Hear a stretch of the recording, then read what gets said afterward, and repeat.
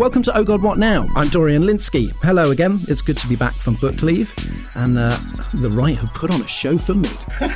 This week on the podcast, the National Conservatism Conference, which people have conveniently been abbreviating to NATC, gives us a glimpse of a Tory party in opposition, but will Britain buy what they're selling? Meanwhile, Brexit MPs scream betrayal at one of their biggest cheerleaders, Kemi Badenoch, after she climbs down on the retained EU law bill. Will her disgraceful bias towards reality hurt her leadership prospects? And in the spoiler-packed extra bit for Patreon backers, in this week's Succession, American democracy is in the hands of the Roy family. What could possibly go wrong? Let's meet the panel. First up, commentator Alex Andreou. Hello, Alex. Hello, Dorian. So nice to have you back. Thank you very much. It's nice to be back. Turkey's election is heading for a second round at the end of this month. Erdogan is being blamed for 44% inflation. Yikes. And a disorganised response to the earthquake in February. He's one of those guys that's been around forever and seemed like he might arrange things so that he was indeed around forever. Yeah. Could this be the end? Like, what's the opposition looking like in the second round? So it's unlikely, unfortunately, despite what the polls were showing, despite the economic collapse in Turkey, despite the reaction to the earthquake, the areas that were most affected by the earthquake actually voted for Erdogan by more than 60%. It's just like extraordinary. It is just extraordinary. So Turkish elections are like the French presidential election. So unless someone gets above the 50%, there isn't then a second round runoff between the top two contenders. So Erdogan ended up the first round with 41.5%, and his challenger Kemal Kılıçdaroğlu, say that when you're drunk. I can't say it when I'm sober.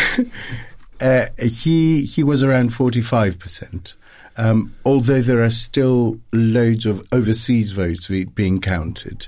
And so Erdogan goes into the second round, which is on the 20th of May, really the clear favourite. Turkey's united opposition has said they have found loads of irregularities in thousands of ballot boxes. They've lodged complaints, etc. But they have conceded that they don't think that affected the results significantly to mean that. So I think they're doing the responsible thing and trying to avoid a situation that means civil unrest leading into the second round. The Election Observer, which is the Organization for Security and Cooperation in Europe, is highlighting loads of flaws in the run-up to the election. I think that's what's more significant. So Erdogan and the ruling parties basically enjoyed a glorious soaping across the media and news channels, which are mostly owned by Erdogan and Erdogan's people. So it's quite succession-y then. Yeah, and the areas where the earthquake took place, apparently there's been loads of stuff that has basically not disenfranchised, but not done enough for people who are now without a home because of the earthquake to be able to vote. And so all of those things are having an effect. But sadly, it looks as if Erdogan is the favourite going in. A lot will depend on when the third person's votes will go to. And he's a hard ethno-nationalist, but weirdly, he's also a very committed secularist. And so they won't go automatically to Erdogan, who is very religious and getting more so as he gets older in his approach to government. They might go to the opponent. We'll see. Rachel Wearmouth is the deputy political editor of The New Statesman. Hi, Rachel. Hello. Nigel Farage said on Newsnight that Brexit has failed, literally those words. It was obviously delightful for us. But I mean, is this what he obviously did not say Brexit was a terrible idea, I'm sorry.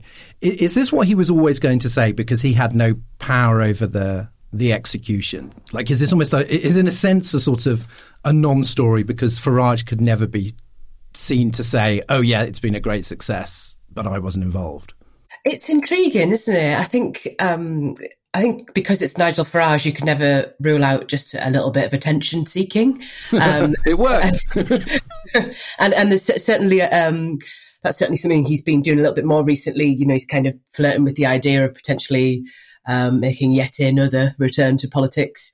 But I think the timing of such a big admission, because coming from him, you know, one of the main architects of of Brexit, as the timing of this comes after the local elections when the Conservative Party's in massive crisis. You suggest that this has been said for some kind of political advantage. He's obviously very connected to Reform. I think he's an honorary president, I think is his title with Reform.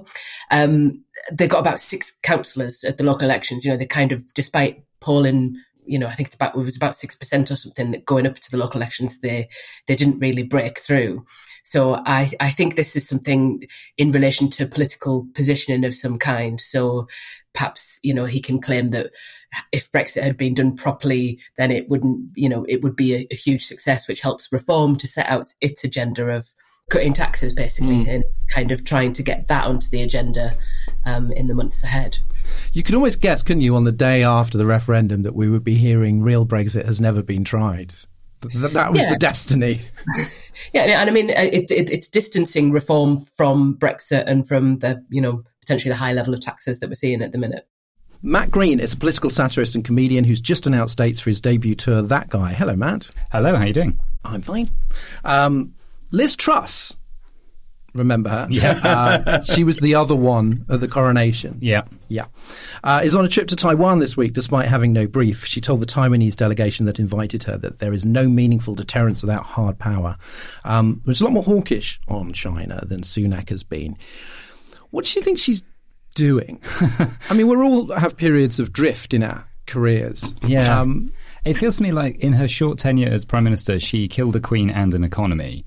And now she's going for like the triple threat of starting a war. That's the one thing she didn't have time to do. She was only there for a few weeks.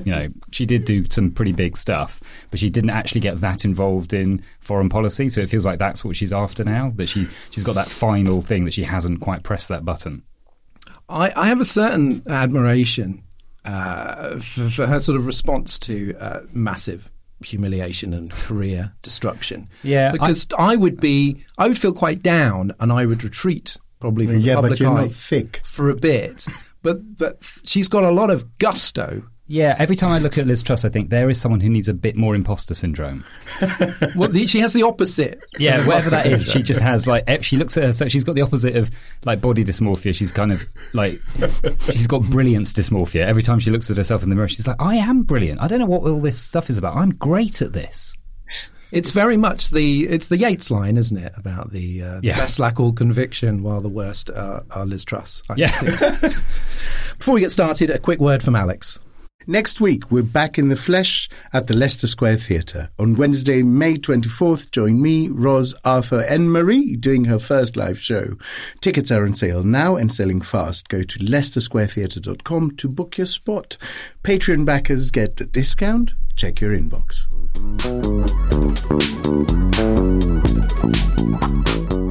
Right, more Yeats now. What rough beast, it's our come at last, slouches towards the Natural History Museum to be born.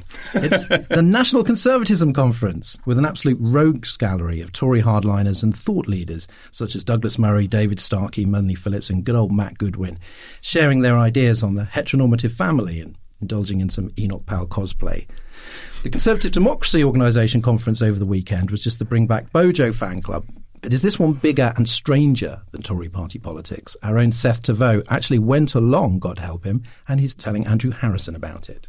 Seth Tavo, you covered the National Conservatism Conference for Open Democracy. In fact, you infiltrated it. The website had not been accredited for press, had it? How did you do this? Yeah, that's right. Well, we knew that these three news organisations had all been turned away, and I got a note from my editor earlier that morning saying, are you still planning on going? Well, I thought we weren't, so I thought I'd just try my chance. I rocked up, blazer, cufflinks. Did you have to say the password like, Nazism, not all bad, or something like that? Well, the password was just the story I made up about thinking I wouldn't be in the country and I missed my flight to Marbella, but now I'm here, so I might as well come in if you've got room for a little one. Yes. And, because I thought nothing unites national conservatives quite like spending large amounts of time outside the country. And, it was music to their ears. They said, come in, just for one session. So you said once inside you saw, and I quote here, no shortage of wackadoodlery. What were you expecting? What did you actually see in this epochal event? I'm not sure I knew what to expect because they haven't had one of these since before the pandemic, and it would be, a change of culture. But it was basically a Trump rally or an Orban rally. It felt very much more like an American-style libertarian conservative event I've been to loads of Conservative Party conferences over the years. I know that you can have a bit of a weird fringe sometimes, but by and large, these are normal, healthy, mainstream events to some degree or other.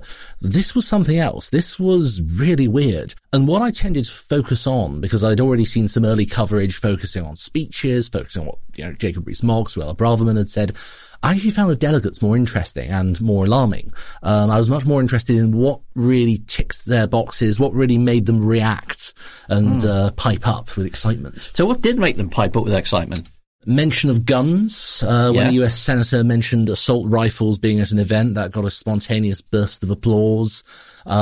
Mention of hormones, anything basically stigmatizing trans people. Loved it, couldn't get enough of that. There were some weird things on wind farms. I mean, this whole thing about piling up dead birds everywhere. It was hysterical stuff. I did see your quote from J.D. Vance saying, I don't want to live in a hellscape covered in dead birds. Yeah. No, he wants to live in the other hellscape.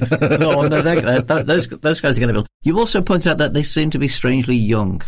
Yeah, I mean, I wasn't in some ways that surprised by that, but I know that the perception for these things, especially Conservative Party events over the last few decades, having covered a fair number of these, you expect an older demographic. This is different because it's not actually set up by a UK organisation. It's being run by a US think tank. It's not correct to say that, they've bussed in supporters or anything like that, but they've advertised it internationally. It's clearly got an international following, people from Copenhagen and Brussels as well as from London, lots of Americans as well as UK students. And it really is sort of 20-somethings.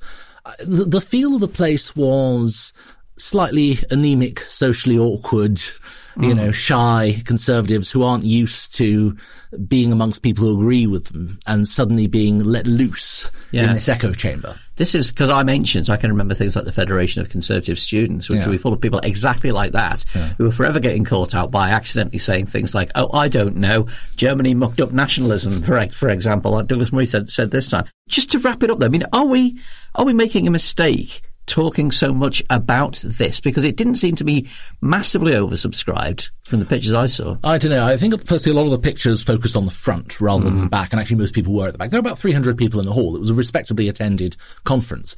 I think the problem is that 5-6 years ago you were seeing things like Trump rallies that were an object of derision, and people saying, oh, look at this novelty, look at this bit of fun, or just covering it like it was a normal political event. What I think makes a lot more sense is covering this almost as a sociologist. This is not normal.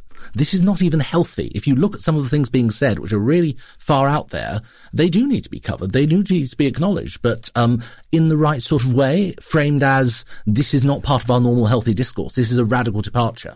Rachel, 3 years ago, Daniel Kaczynski was reprimanded by the Tories for attending the NatCon conference in Rome. Now we have the likes of Mogg, Braverman and Michael Gove in attendance. Why did Sunak let them go? Is it just simply, is he fine with it, or does he have no power to say no?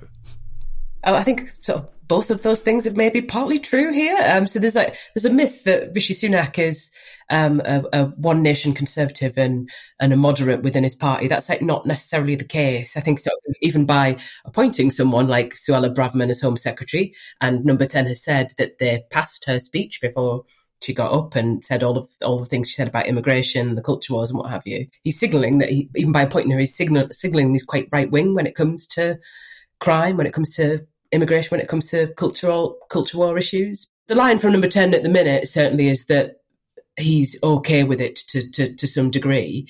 But, a lot of it is very much undermining him as well. Suella Braverman, some of the things she said about immigration, it was like the Home Secretary standing there and saying, this is how I think the Home Secretary should do her job when it comes to limiting legal migration. So I find it hard to believe that Number 10 is also just comfortable with that kind of speech. So and there's also kind of another theory, which is that given the position the Conservatives in, they probably want to talk to a number of different constituencies within the country.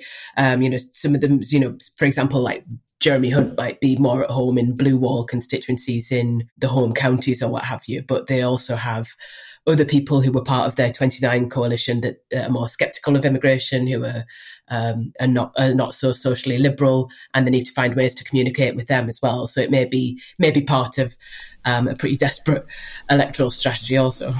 You're very much more polite about those people than I can manage. So that was deftly done. Michael Gove was probably the least extreme guest. What was he doing there? Is he have I got him wrong as well? Is he just like far more extreme than I thought?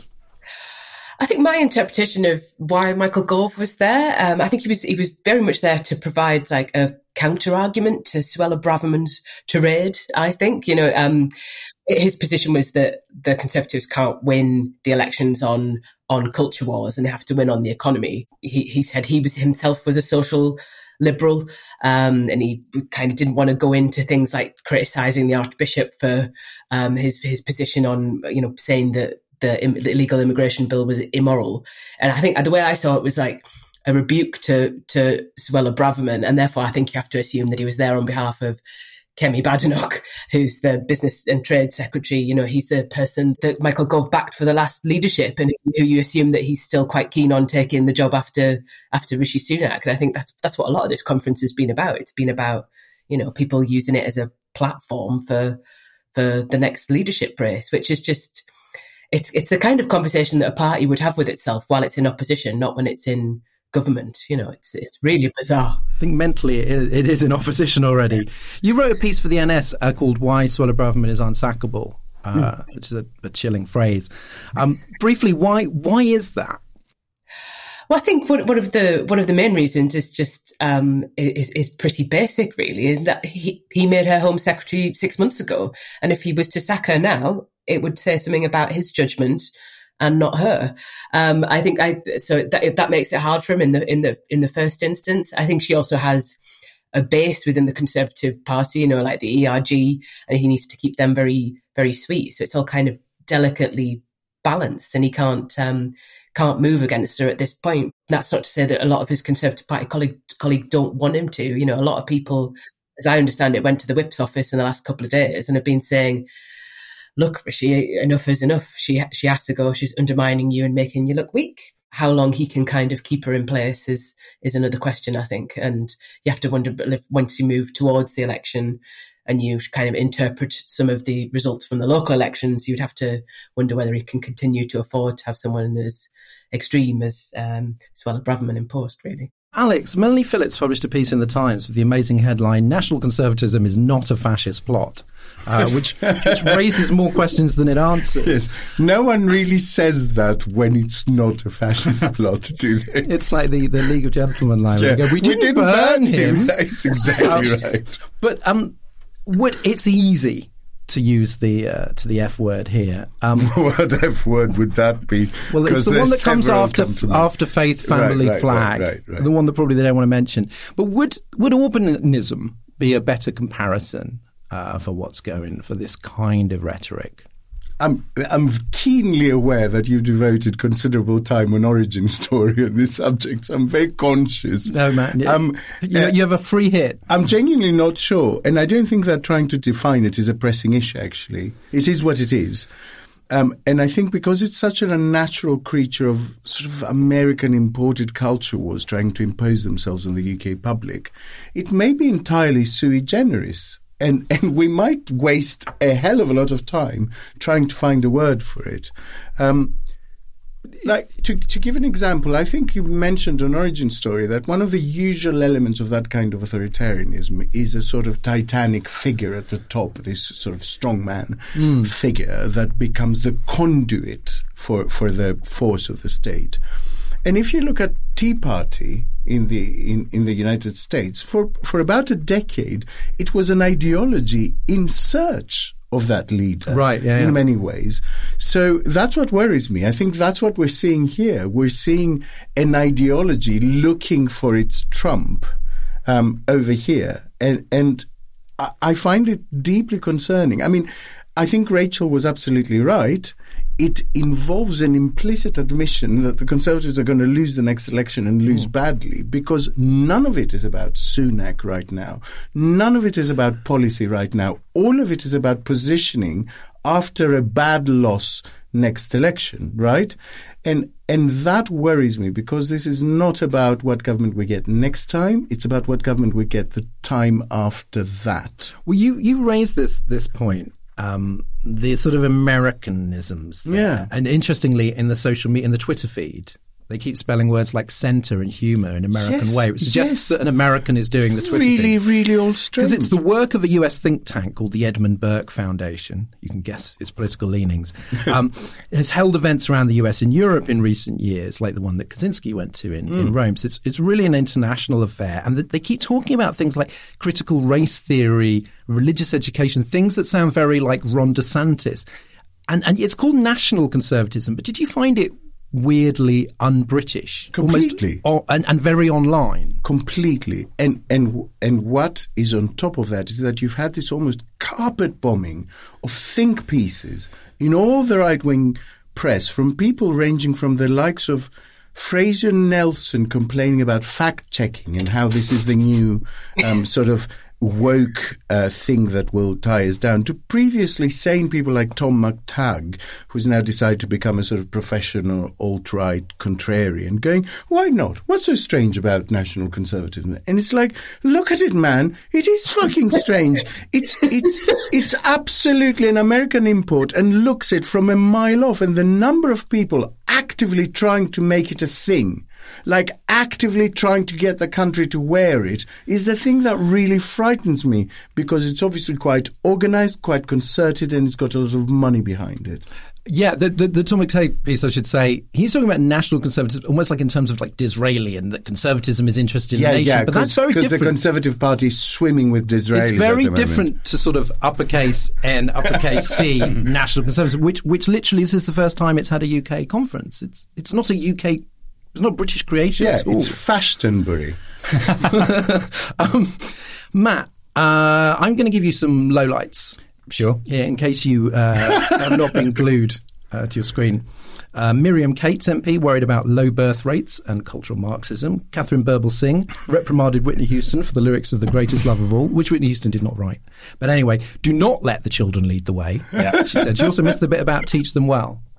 So I don't know if that's a confession. Danny Kruger said that Western civilization is threatened by a new religion, a mix of Marxism, narcissism and paganism, conforming to the dystopian fantasy of John Lennon, which really means imagine rather than I'm the walrus. Yeah. It's also a dystopian fantasy if you're scared of walruses. Will the next leader of the Tory party be a Jordan Peterson podcast?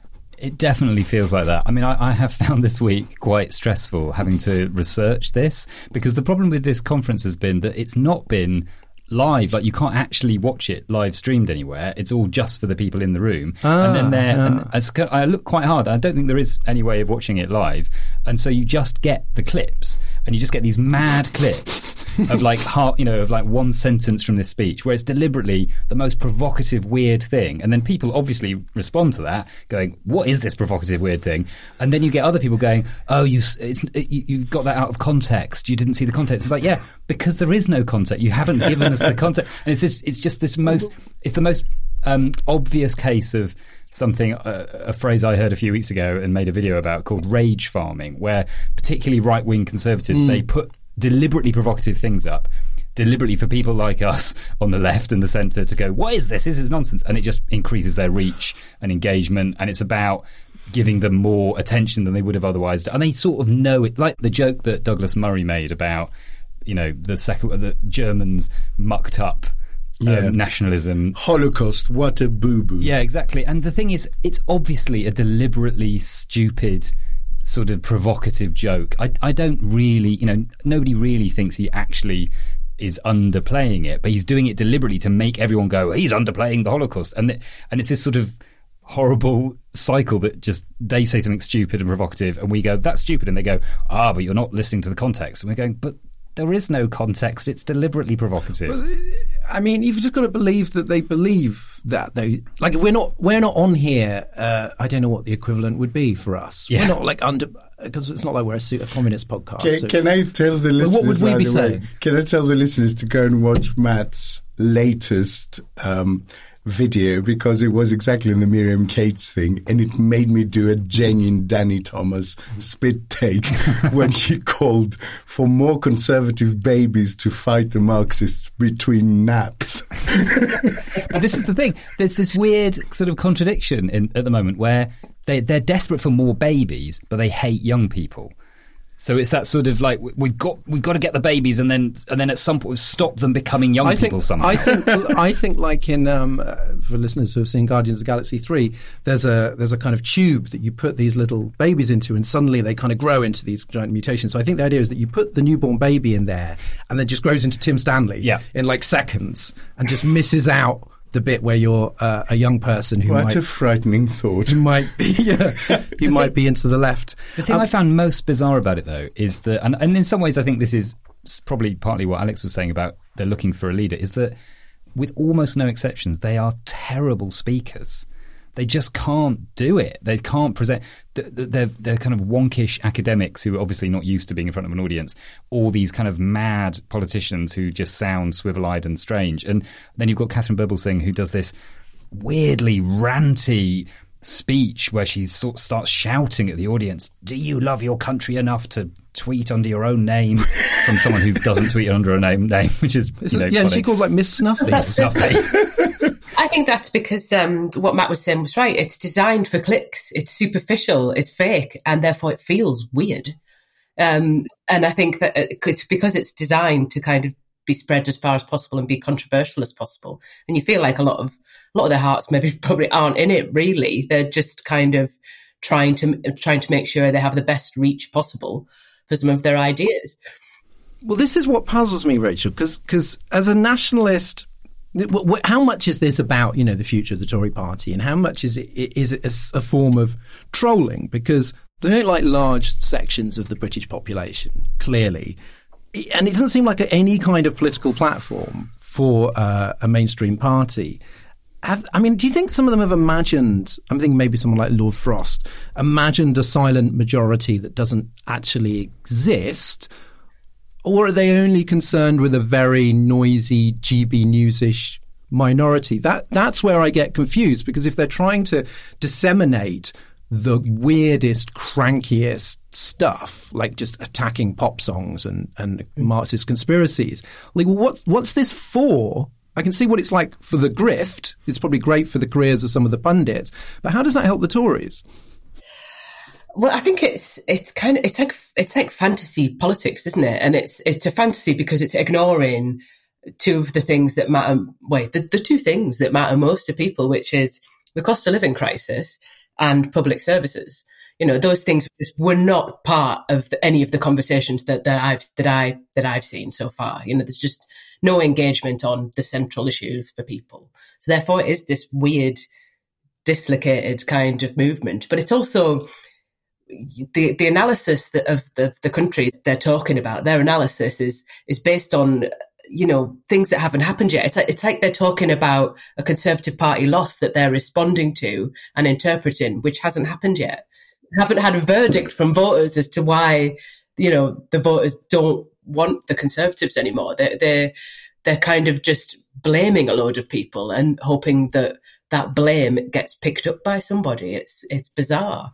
They're kind of disowning a lot of their own political history as well. Like Miriam Cates, for example, saying, the two child limit put off people having kids.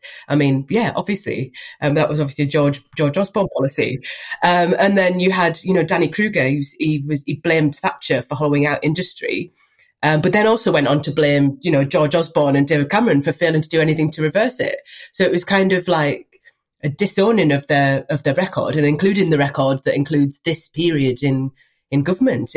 I just found it so hard to fathom of what the end game is with this, really. Matt, on that note, Matt Goodwin appeared at one point to blame the left for Margaret Thatcher and neoliberalism, which I'm old enough to remember was not the case.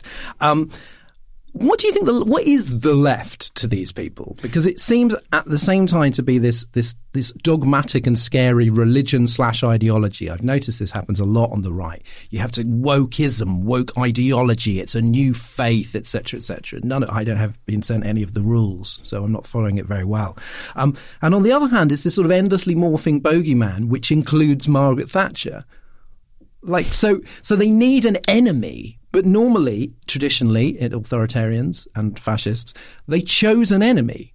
You knew who they were having a go at. Here, I actually have no idea who are they punching at. Well, I think, every time I see Matthew Goodwin, it always makes me think of Godwin's law, is the idea that any internet conversation will eventually become about the Nazis. And I always think there's an equivalent, which is Goodwin's law, which is that anyone I disagree with is a Nazi, essentially. That's his sort of, like, is the elite. And it's also, I think it's also like anyone, I think often Goodwin's law in my mind is we have to think like fascists to stop fascists winning. That seems to be his sort of, like, we have to do all the stuff. You made me do it. Yeah, we made, like, if we didn't do all this stuff, then the really bad people would do it. And you go, but you are still doing the same, you're still having those thoughts. And yeah, I think basically it's anyone who disagrees with him. I think also something you said earlier about, is it very online? There is one tweet that I saw today, Wednesday, from David Frost's speech, and it had the word humour in it, which is why it struck me. And it said, apparently there's a quote from his speech, is, "We're accused of not having a sense of humour," spelt wrong.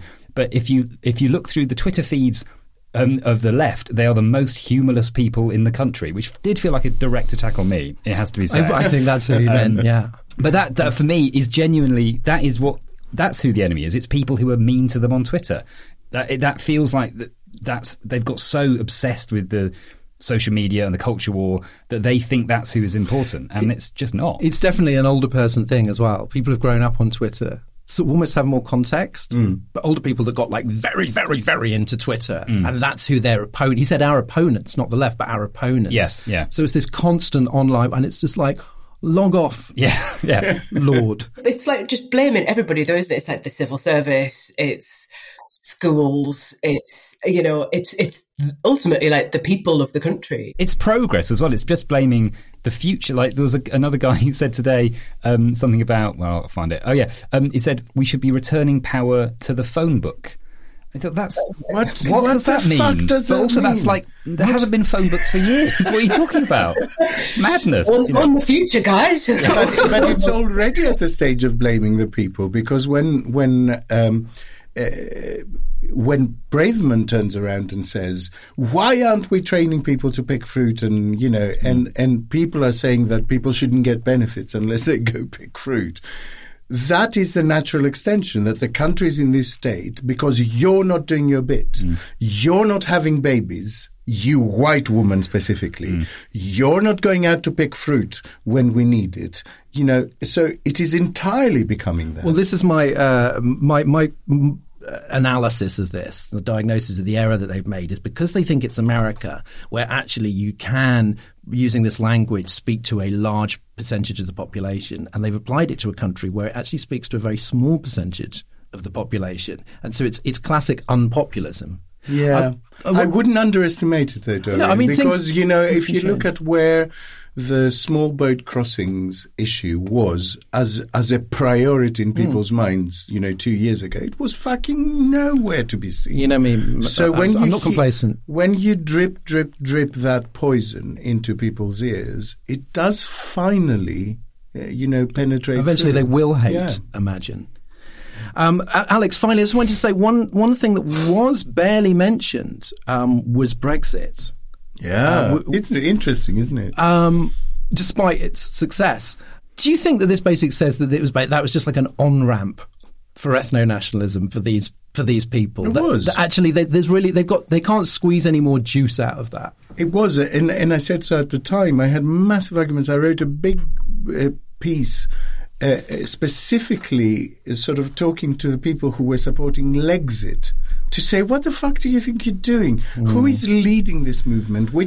How do you see it leading the country to a more leftwards direction? It was the underpants gnomes. We get the underpants, ?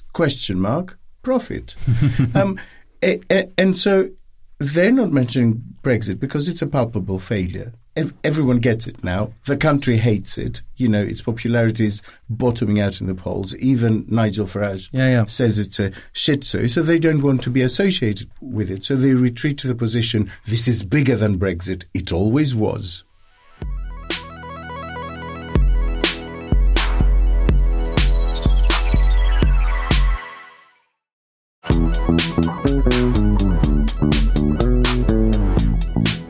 Time Time for another listener question in But Your Emails. Keep them coming in, by the way. This week, Anne Finley says, my appalling namesake, Anne Widdecombe, thinks a cheese sandwich is a luxury that poor people shouldn't waste money on. What does the panel advise lower-income people should put on their sandwiches to save money? Presumably that is not... There is another question behind that question, I'm guessing. You're looking at me, I think, as the foodie of the group. Is that right? Yeah. I have given this a lot of thought. So you take 2 cards, all of which we hold, a couple of slices of sovereignty, chop up some control, you mix it with 350 million for NHS and apply a liberal squeeze of they need us more than we need them, and you still have a shit sandwich. Very good. Thank you. I thank you. Hard to follow that. Rachel, what did you make of this let them not eat sandwiches outburst? I haven't seen this clip in full, I have to admit. I've only seen some of the quotes that have come out of it from Anne Widdecombe. But I mean, again, it's one of these things that like you just wonder is just to kind of generate fake debate around whether or not cheese is expensive or whatever. I just found it bizarre, really, and again, just like a pretty like hostile and hateful thing to say. I mean, who doesn't like a cheese butty? Who doesn't like a cheese toasty? For God's And it's sake? like there's not many. It's not like a kind of truffle sandwich. Like cheese, it's quite basic. And somebody else, there was another Tory MP going, "Have you tried value beans?" As if there's people going, well, I hadn't actually because I'm wedded. I'd never. I'm wedded to Heinz, and it keeps. Wasn't Lee Anderson a?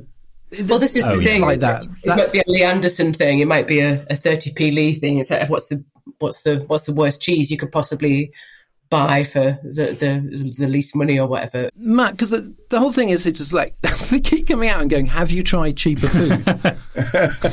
as if nobody's, as if this is like a hack. Yeah, it's like one weird trick.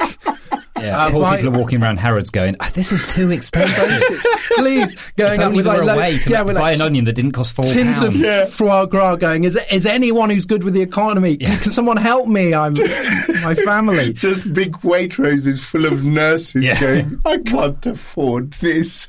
Matt, do you recommendations? I remember I was a student. I used to eat crisp sandwiches. I was going to say, I loved a crisp sandwich as a student. Although I love looking... a What's-It sandwich. A What's-It sandwich? Oh, yeah. Have you not had a What's-It sandwich? No, I don't think I ever have. That is tremendous. But not What's-Its. Yeah, it has to be the cheap version of that. Obviously. Or How's-Its. Yeah, I loved it. That was my. Whenever I'd had like a bad gig when I started doing comedy many years ago, I would always come home and have a crisp sandwich. That made me feel better. That's a lot of crisp sandwiches. I know. I had too many crisp sandwiches. I had to stop eventually after the first few years. But I was thinking about it, because I actually looked it up. And apparently inflation on crisps has gone up a lot in the last few years, as it has with lots of things because of potatoes and stuff, as well as shrinkflation because you get less in a bag. So I was thinking, other option, sawdust. Put a bit of salt on the sawdust. It'll taste as crispy as a crisp sandwich. And I'm sure wood is a carbohydrate in some way. It feels like it should be. I found there was I think Kay Burley literally put out a tweet going, "What do you think? Should people be finding eating cheaper sandwiches?" I saw that. Yeah. What do you think? So I've got an interesting conversation. I mean, even Marie Antoinette had the good fucking grace to suggest an alternative, albeit an ill-thought one. And Widdecombe is saying, just eat nothing. It's just a weird thing for the aspirational Tory party. They're going like, a cheese sandwich is too aspirational. Know your place. It's just... I found it wildly offensive. And cheese sandwiches are the basic. That is what a lot of people have for lunch. You know, that is it feels like coming after Kit Kats or English breakfasts. It's an odd choice of thing to go, you shouldn't be allowed that. Because avocados, stick it to avocado. Yeah, that's an easy target because they're woke. They're grown in woke farms. Exactly. One Tory right star who did not appear at the NatCon party was Kemi Badenoch, away on business. Might have been bad timing anyway, because on the leadership campaign trail, Rishi Sunak promised to take a shredder to the EU regulations still retained in UK law after Brexit in his first 100 days, that glorious period. After 205 days, the minister in charge of the shredder announced there would be no great repealing after all. She's promising that 600 laws will be written out of the UK's rule book instead of the 4,000 that were promised. Alex, I was surprised that Brexiters did not say, fair enough, that was absurdly unrealistic goal. You're obviously on our side, and we shouldn't turn on you just for facing up to reality. They didn't do that. Mm-hmm. In your lawyerly opinion, ex-lawyerly opinion, was that target of 4,000 literally impossible or just extremely disastrous? Like what, given that Badenoch obviously did not want to climb down on this for political reasons, what was the reality that was facing her? So weirdly, it was both, because it was impossible to do in a rational way. It was impossible to actually review all those pieces of legislation and think, what do we put in its place and what are going to be the consequences and what's the impact assessment on this? So that was impossible. But that idiotic automatic sunset clause meant it would happen anyway. So it's like you had marked loads of pieces of legislation for death without anything to replace them. In lawyerly language, we call that a lacuna. And they were proposing to basically create a lacuna, the size and depth of the Pacific Ocean, which would pass the cost to private businesses to kind of frantically try and work out what the fuck is the regulatory framework within which I'm working right now in my sector. Yeah. That's what they were doing. They were going, you sort it out. So we don't know. Is there a pragmatic path to 600? Like because that is it's a serious reduction. Is that a manageable amount by the end of the year? They won't do that. They will concentrate on one or two things. We've already had a little bit of a sort of taste that they will just trample worker protections. They will concentrate on working hours directive and stuff like that. There's your exit. Yeah. Yes. Well done. What's the name of that twat from the firefighters union? But they will basically just copy and paste loads of stuff across and concentrate on one or two big things that they can tout as wins. Rachel, she's clearly in a fight with the Brexit fanatics. But did she consciously pick one? Like, because we always assume that everything is political manoeuvring, but was this just a case of looking at her brief and going, this is an impossible thing and I'm not going to do it?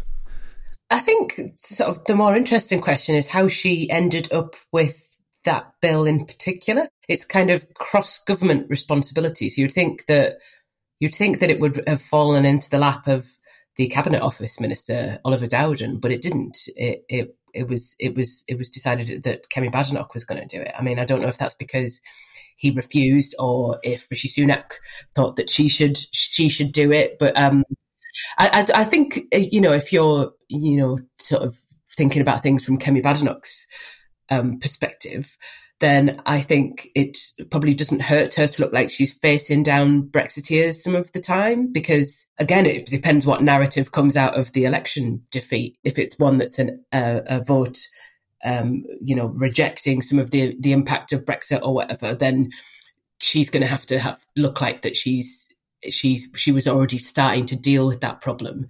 And I think one of the ways in which she's kind of trying to sell herself is like some kind of problem solver.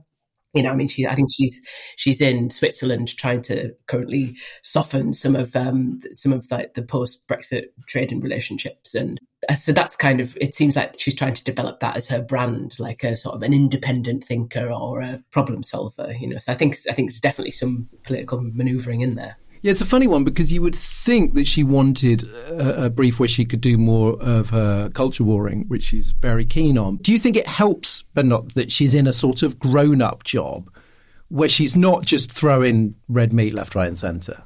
Yeah, there was a rumour around a while ago that she would end up being a Home Secretary or have a different kind of job where, she'd have more of that, being able to throw red meat to her own party or whatever. But I think definitely, because one of the things that she was criticised for during the last leadership race was that she didn't really have any experience. She looked, like it was far too early for her to be running any kind of leadership contest. So this is how she solves it, I guess, isn't it? As business and trade, it kind of covers such a massive brief, and she seems to be given every knotty problem going to kind of help her answer some of that criticism that she had during the first leadership contest. That, yeah, I think it's not harming her, put it that way. And if the Tory right ends up having to choose between Badenoch and Braverman as their champion against Our Lady of the Sword, Penny Mordaunt, or some other normie in the next leadership race, who would you bet on? Are you pretty confident that one of them would have the edge in that scenario? I mean, it would depend who are they. If it was just between them, I think Badenoch would probably edge it. But if it's between one of them and, someone from the left of the party, I think it's very hard to say how that would turn out. That's what I mean, though. If the right had to settle on one, who was going to be theirs against some, disgraceful pinko moderate? Yeah. I think what we've seen the last few days with this conference is kind of like there's a hint of desperation, isn't there? That like they're trying to just a hint, a soupçon. yeah, a little bit, trying to kind of get people to latch onto that idea, like some kind of betrayal narrative or some kind of blame culture where they might lurch for someone like Braverman, but I'd bet on Kemi Badenoch at the minute. Matt, do you think that Badenoch, because I'm thinking of what she said in the leadership contest. I'm thinking of her cozying up to Ron DeSantis recently. So, I mean, she's clearly very right wing. So is Braverman kind of a gift to her? Because it's all about, as Rachel said, people do generally think that Rishi Sunak is less right wing than he is, because he's always standing next to really right-wing people.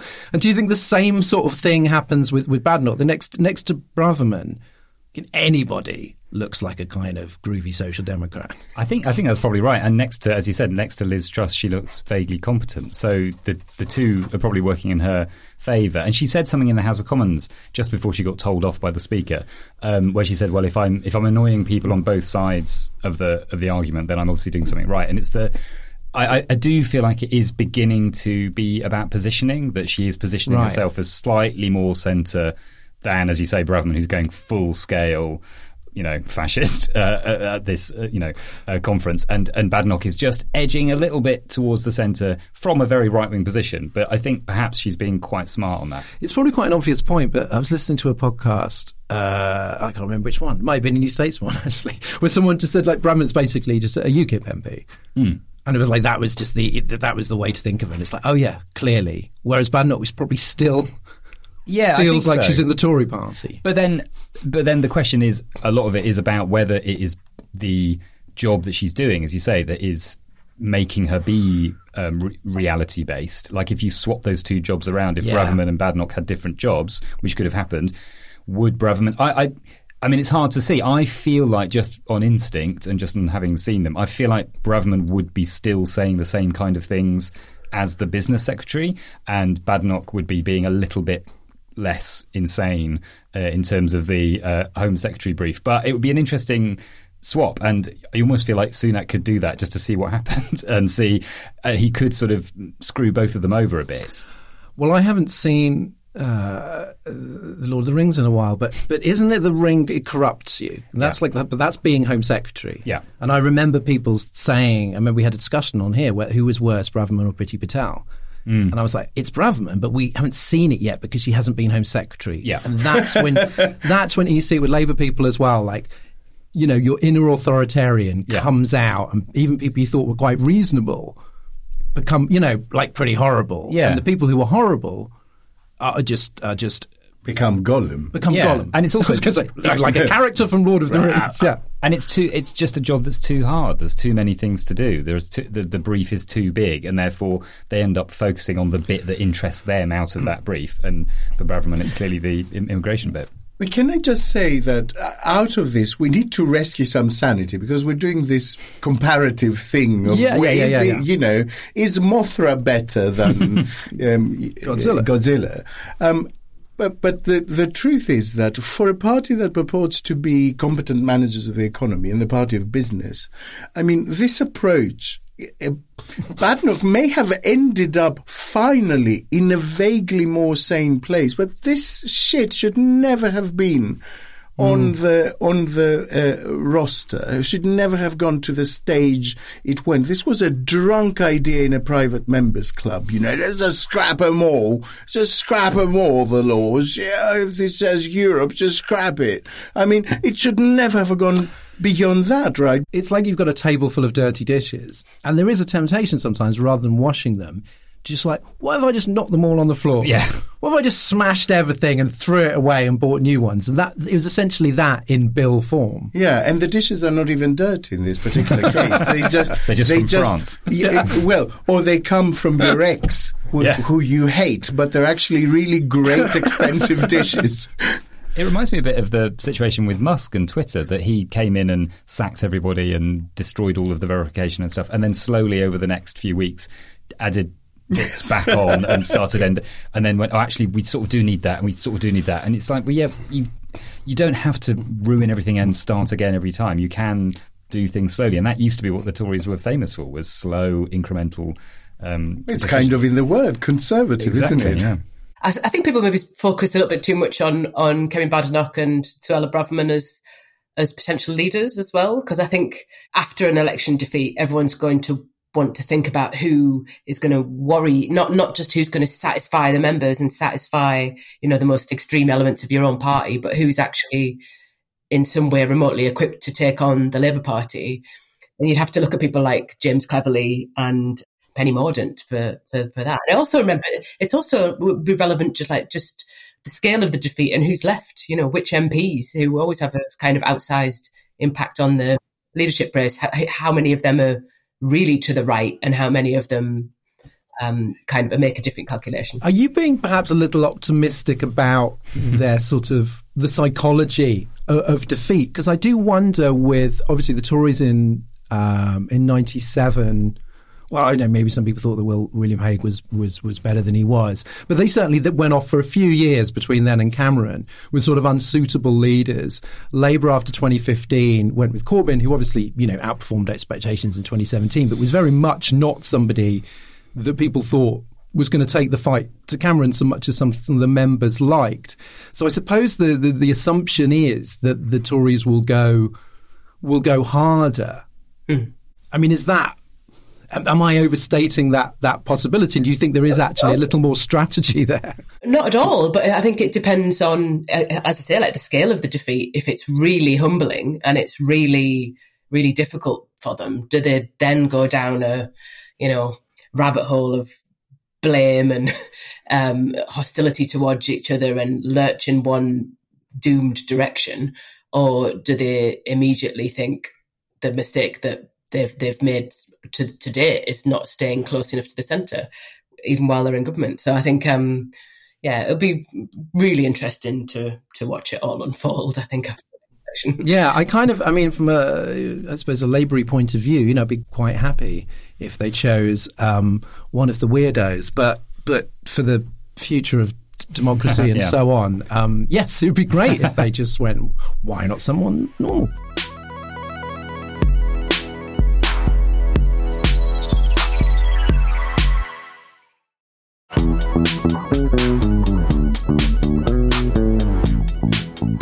We've reached the end of the show. So what are the stories that have gone under the radar this week? Alex? So I wanted to mention Rees-Mogg admitting that the voter ID legislation was an attempt to gerrymander the vote. Just incredible. He wasn't even on a hot mic. I know. It was like a normal mic. And I know that it was discussed on Tuesday's edition, but I think the bit of it that has gone under the radar is that Rees-Mogg was in cabinet when that legislation was introduced. He wasn't some passive observer. He was actually leader of the House of Commons. He was responsible for driving this business through the House. And he was challenged on this by the opposition quite directly on whether this was an attempt to gerrymander. And he said, and I quote, that it's like being asked not to wear a hat when you go through borders. It's just to avoid personation. It's a completely ordinary thing. So I think he should be hauled in front of the Standards and Privileges Committee and be made to account for misleading the House of Commons, because quite obviously he knew what this thing was, and just because it backfired, he's now saying, "Oh, wow, we really got that one wrong." But that was incredible, because that very rarely happens. On that election day, I was going, well, look, clearly it is voter suppression, whether it was meant to be or not, because voters are being suppressed. And I had some people on Twitter who were critical of that and said, absolute nonsense, blah, blah, blah. Absolute nonsense. And what was the blah, blah, blah bit? Blah, blah, blah. Angry. And then Mod comes out and goes, yeah, that was it, but we suppressed the wrong voters. Yeah, we fucked it. But, he's on record, on Hansard. Yeah. At the time, driving that business, going, no, it's all in your mind. And that is fucking gaslighting. We lost the local elections by mistake. Matt.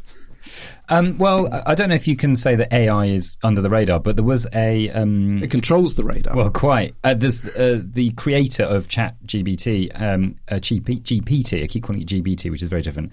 It just keeps telling you that Brexit's great. ChatGPT. He was at a Senate hearing, and he has called for US senators to regulate AI, and has said that it's really important that they do this. And there does seem to be some bipartisan support for this, but you feel like it's never in a polarized world of America. There's no way that it will be done effectively. They'll set up some toothless organization that in a couple of years' time will have no funding anymore, and it will be run by AI. Will it be run by an AI bot? Exactly. And going, no, I judge myself to be properly correct on this issue. Exactly. And I think the problem is, I saw a tweet, I was trying to find it earlier, I couldn't find it again, but lots of people have expressed a similar feeling that it does feel like we're getting AI to do like the wrong stuff, that we're in this place now where people are being asked to work hard in manual labor and stuff, and the robots aren't doing that. Robots are writing poems and making art, and like artists are being put out of business by AI, and musicians, and we're being asked to go pick fruit. Exactly. And it feels like completely the wrong way around. In fact, I know somebody who works in the TV industry in the US, and they said that the studios are already thinking, well, give it 2 or 3 years, we'll be able to basically get AI to write scripts for all of those sort of procedural dramas, because we've had hundreds of episodes of NCIS or whatever, and we'll just put those in a box, the AI box, and then something will feed out of it. And I think it's a genuinely, at the moment it's sort of funny typing into ChatGPT and seeing what it comes up with, and sometimes it's rubbish. But give it 2 or 3 years, it'll start being genuinely scary. I won't even use it because it's the devil's work. It's horrible. Rachel, what's caught your eye this week? Yeah, there's a really good story that The Guardian's covered about a Tory peer called Zamir Chowdhury in relation to no-fault evictions, Section 21. So he's a billionaire Conservative Party landlord, and he used no-fault eviction to throw out a tenant after his tenant refused a £1,600 annual rent increase after they'd reported mould and damp and what have you, and how sort of the state the property was in.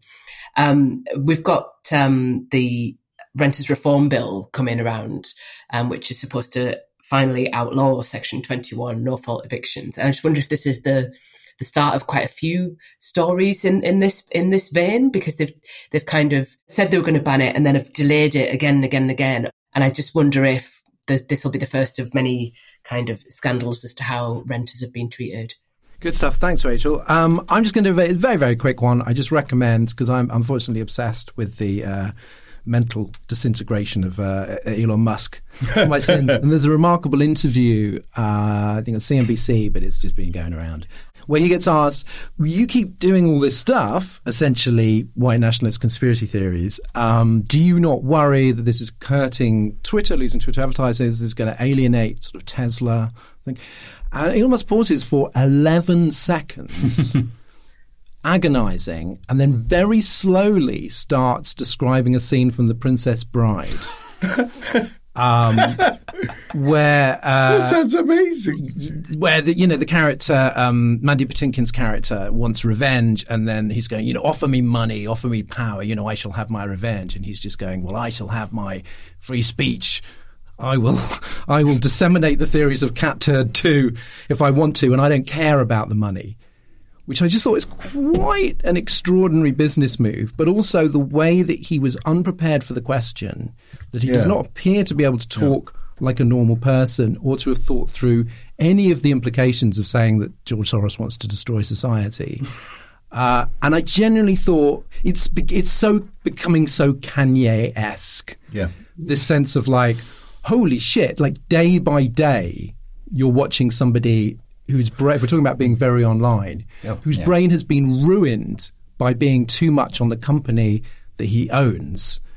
Because remember Jack Dorsey, Twitter CEO? Yeah. He wasn't on Twitter that much. When he was just like, here's a picture of me, I'm just chilling. He's forgotten the basic rule, which is don't get high on your own supply. Exactly. And now he is the equivalent of a sort of Twitter meth head. Yeah. Check that out because the 11-second pause is extraordinary. So thank you very much to Alex Andreou. My pleasure. Matt Green. Thank you. And Rachel Weirmouth. Thank you. Stay tuned for the extra bit after Demon is a Monster by Corner Shop and the traditional thank you to our army of generous supporters. You too could join them and get the podcast early and without ads, plus lots more. And don't forget Oh God What Now live at Leicester Square Theatre on Wednesday the 24th of May. Tickets are out now and Patreon people get a discount. Search Oh God What Now Patreon to find out how to get yours.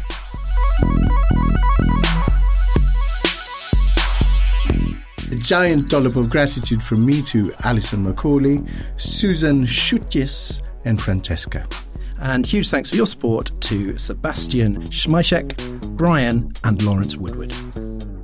Oh God What Now was presented by Dorian Linsky with Alex Andreou. The group editor was Andrew Harrison, the managing editor was Jacob Jarvis, and the producers were Chris Jones and me, Alex Rees. Art direction by Mark Taylor and James Parrott. Oh God What Now is a Podmasters production for ATN. We here for you.